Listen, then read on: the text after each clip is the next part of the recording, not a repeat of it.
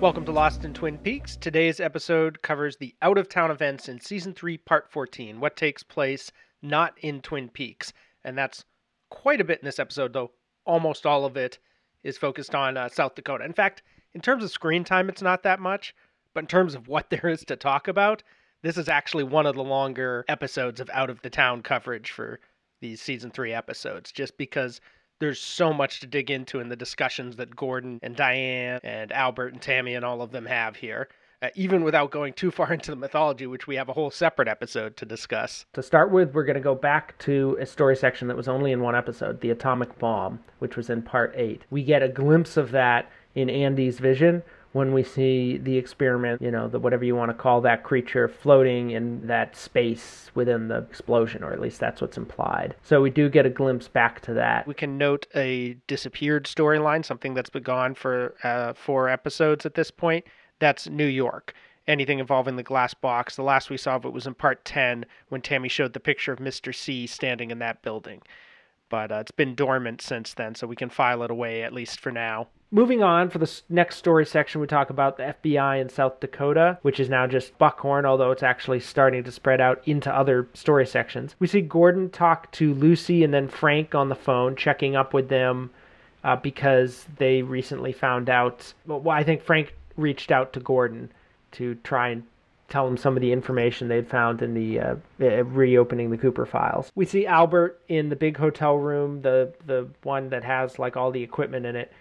He's telling Tammy about the first Blue Rose case, which we'll talk about in the Lodge Lore section. Gordon comes in to talk to them, but he's interrupted by a window cleaner who's squeegeeing on the window, really agitates his hearing aid. Diane comes in, and they discuss Major Briggs. They ask her if, when Cooper had that night with her, that experience many years ago, which she still hasn't told them what it exactly is, and she says, I don't want to talk about that, but they prod her to say whether or not he mentioned Major Briggs, and she says, yes, he did. Albert reads the ring that they found in Briggs's stomach, the one that says, to Dougie, love Janie E. And Diane is shocked. She says Janie E. is her estranged half-sister who lives in Las Vegas and has a husband named Dougie. This is one of the oddest connections of the series. This is something I would love to hear feedback on, what people think about the connection between Diane and Janie E. Moving on, Gordon calls the Vegas office of the FBI and tells them to investigate Douglas Jones, could be armed and dangerous, which is an interesting, funny statement considering how passive Dougie is. Gordon tells Albert and Tammy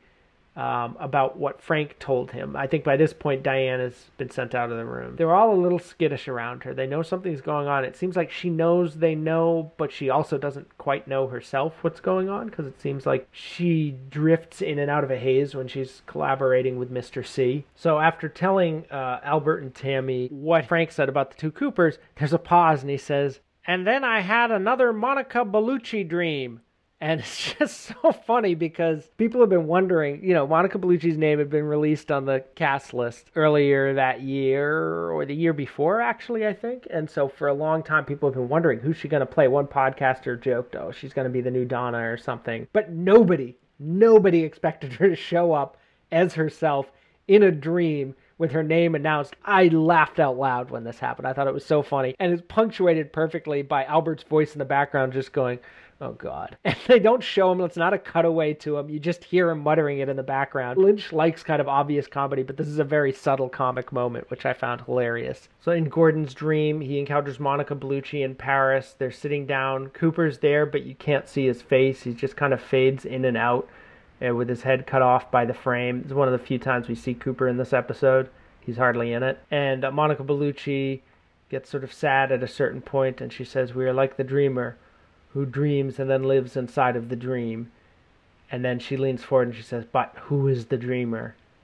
And then she's looking over Gordon's shoulder, and he turns around, and it cuts to Gordon from Fire Walk with Me, to the old shot, and it's very jarring and startling. We see how much younger Lynch looked 25 years ago. I mean, that's what happens, passage of time, but we've been getting used to him as this nearly 70-year-old or actually probably 70 at the time of shooting, in The Return, and then to suddenly see him as this 45-year-old back in the early 90s is just very jarring and makes you aware of the passage of time more than probably any other cut in Twin Peaks. This transitions into a flashback to the sequence from Firewalk with Me of Jeffries coming in and sort of chattering and talking to all of them, and we see Cooper in this sequence leaning down. It's 10:10 a.m. I'm worried about today because of that dream I had. The voice of Jeffries is actually dubbed over by a new actor because apparently David Bowie did not want his voice used. He didn't like the accent, which Lynch was really disappointed and upset about, but he found another actor, an actual Southern actor, to do the voice. This was before Bowie died, obviously. He was supposed to be in it, I think, in some way, but after he wasn't going to be in it, he said they couldn't use his voice or something like that. There's an article about it, which I'll link below. The end of this dream flashback, we see Albert and Gordon realizing that they'd forgotten this. Remember, he pointed at Cooper and he said, "Who is this there?" And all of these little clues that now have more meaning for them. But I think also there's a sense like they didn't remember it. And this is one of the first indications we get of this idea of possibly different realities branching off from one another and then bleeding back into one another again. There's a lot to talk about in these scenes. Let's rewind to the beginning. What does Gordon silence? Why is he quiet when he's on the phone with Lucy? My guess is that this was shot as him listening to her talk.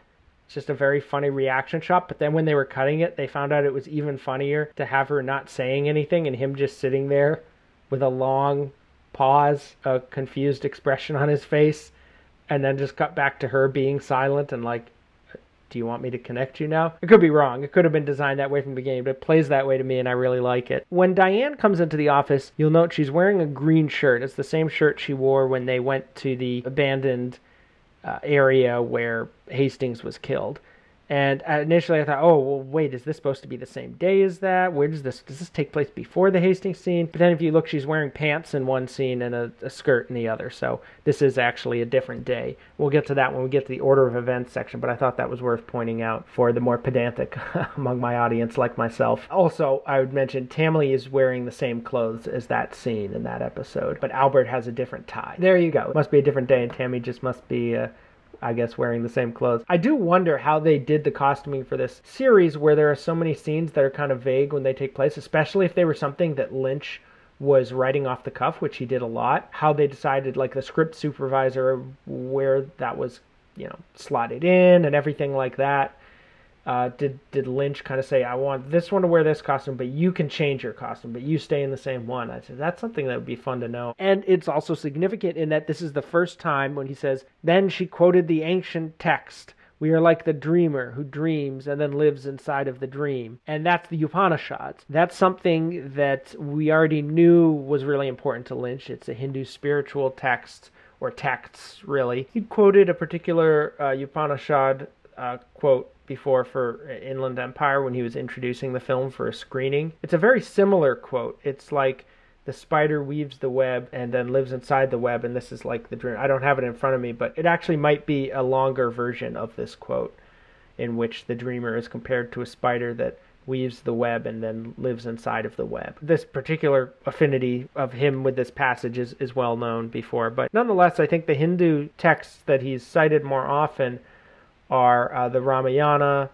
and also the Bhagavad Gita, which he would quote on Twitter for like months on end back in like 2009. Whenever he first signed up with an account, he would just share passages from the Bhagavad Gita. And additionally, he also, I think, has talked about the Rig Veda, and I know Martha Nachemson looked at the Rig Veda quite a bit when she was doing his biography. Nonetheless, when I was doing my Journey Through Twin Peaks series and I got to Firewalk with Me, I took like a pause for a few weeks in my work on the series so that I could just read a lot of these texts and engage with them and find out what they had to bring to Twin Peaks as influences on Lynch and just part of his worldview. And I found by far the Upanishads to be the most resonant. So that was really rewarding to see it come up this directly in Twin Peaks. Like, okay, yes, that's right. It really does feel like, these do feel like the words that have the most resonance with Twin Peaks and with Lynch and the sense that he's bringing to this. As far as Monica Bellucci herself, I love the fact that she was brought into this. She wasn't in the script, to my understanding. It was something Lynch came up with late in production,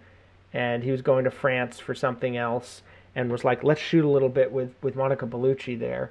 And I think Kyle MacLachlan was with them. This is mysticism without loginess. Like, there's nothing in this sequence that connects it really, other than the Jeffries stuff. But there's nothing like in the Monica Bellucci scene that makes it feel like somehow connected to Black Lodge. In a way, it's almost bigger than that. Like her use of the Upanishads citation, it's like, no, we're getting a much broader sense of the dynamics, not just of this world on screen, but our world and how they're connected. And the question, who is the dreamer? That, to me, feels like it transcends the Black-White Lodge mythology. That's just my take. I think this is the third dream that we witness, that we actually experience in Twin Peaks. Although this is a combination of talking about how sometimes things are shown, sometimes things are described. This is described and shown, and to the point where we even have a shot of Monica Bellucci saying something and then cut to Gordon Cole sitting in the office saying the same exact line, repeating it to the listeners. So that gives it a little bit of a different feel. It also, stylistically, it feels a little different from how Lynch often presents this stuff. It's more like direct. And I think I talked about this with the host of the Twin Peaks podcast that I was a guest on the week that this episode aired, how it actually feels like a little like Inception. I think this is true both the harder edged design to it feels more like something like a Christopher Nolan would do than a Lynch, who's often a little looser and dreamier, especially in his later work. But it's also true in the sense that there's like dreams nested inside of dreams. Like we have Gordon sitting there and then suddenly he's in the office and it's a flashback within the dream. And that's something that Lynch has actually always done. He does that in Eraserhead, where somebody wakes up from a dream, but they're still in a dream, and Laura kind of does that in Fire Walk with Me. For the Mr. C story section this week, we don't have any plot. However, we do see Mr. C briefly. We see him and another Cooper who has a suit and short hair. Could be Dougie Cooper or it could be the full-on Coop, and they're like superimposed against a red curtain in Andy's vision. They're blurring together and they're coming apart, and we see them as separate and also together. And this leads to the question, I guess, if it is Dougie Cooper or the other Cooper, what is that saying? Like, is Mr. C plus Dougie equal Cooper? Or is it Mr. C and then there's like the full-on Cooper as another version? This opens up a lot of questions, but it's a very brief moment and is Mr. C's only presence in this episode. Likewise, in Las Vegas story section, we don't see Dougie at all this episode. We have no scenes. So really, with the three Cooper moments that are in this episode, it's him with his head out of frame in the Monica Bellucci dream. It's the footage from Fire Walk with Me of Cooper talking to Gordon and then Jeffries pointing at him. And it's these two Cooper heads dancing around in Andy's vision. So we never actually spend time with like the physical character on screen. It's all filtered through other memories and other people's perceptions and this kind of mystical realm. Within Vegas, for Dougie, we see nothing, no office stuff. For home life, we don't see any home life scenes, but we do hear about Janie E. being Diane's half-sister. As I said, make of that what you will. There's nothing for the debt storyline.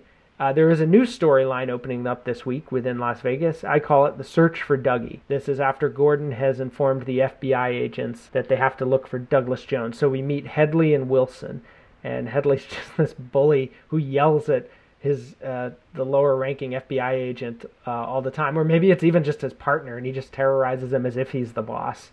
Headley and Wilson, this is our comic duo in this section. There's a lot of semi-comic duos throughout this series. Chantel and Hutch are obviously another one. Headley, interestingly enough, this actor, I don't have his name right in front of me, but he's on Mad Men and stuff. He plays Cheryl Lee's love interest in this independent film called The Makings of You, which is also of note because Grace Zabriskie plays Cheryl Lee's mother in that, so reuniting Laura and Sarah Palmer in another film. And unfortunately, I don't think it's been released on streaming, on DVD, on anything. It had several festival screenings about 4 years ago, and then it just, I don't know if it couldn't find a distributor or what, but it's never been properly released since then.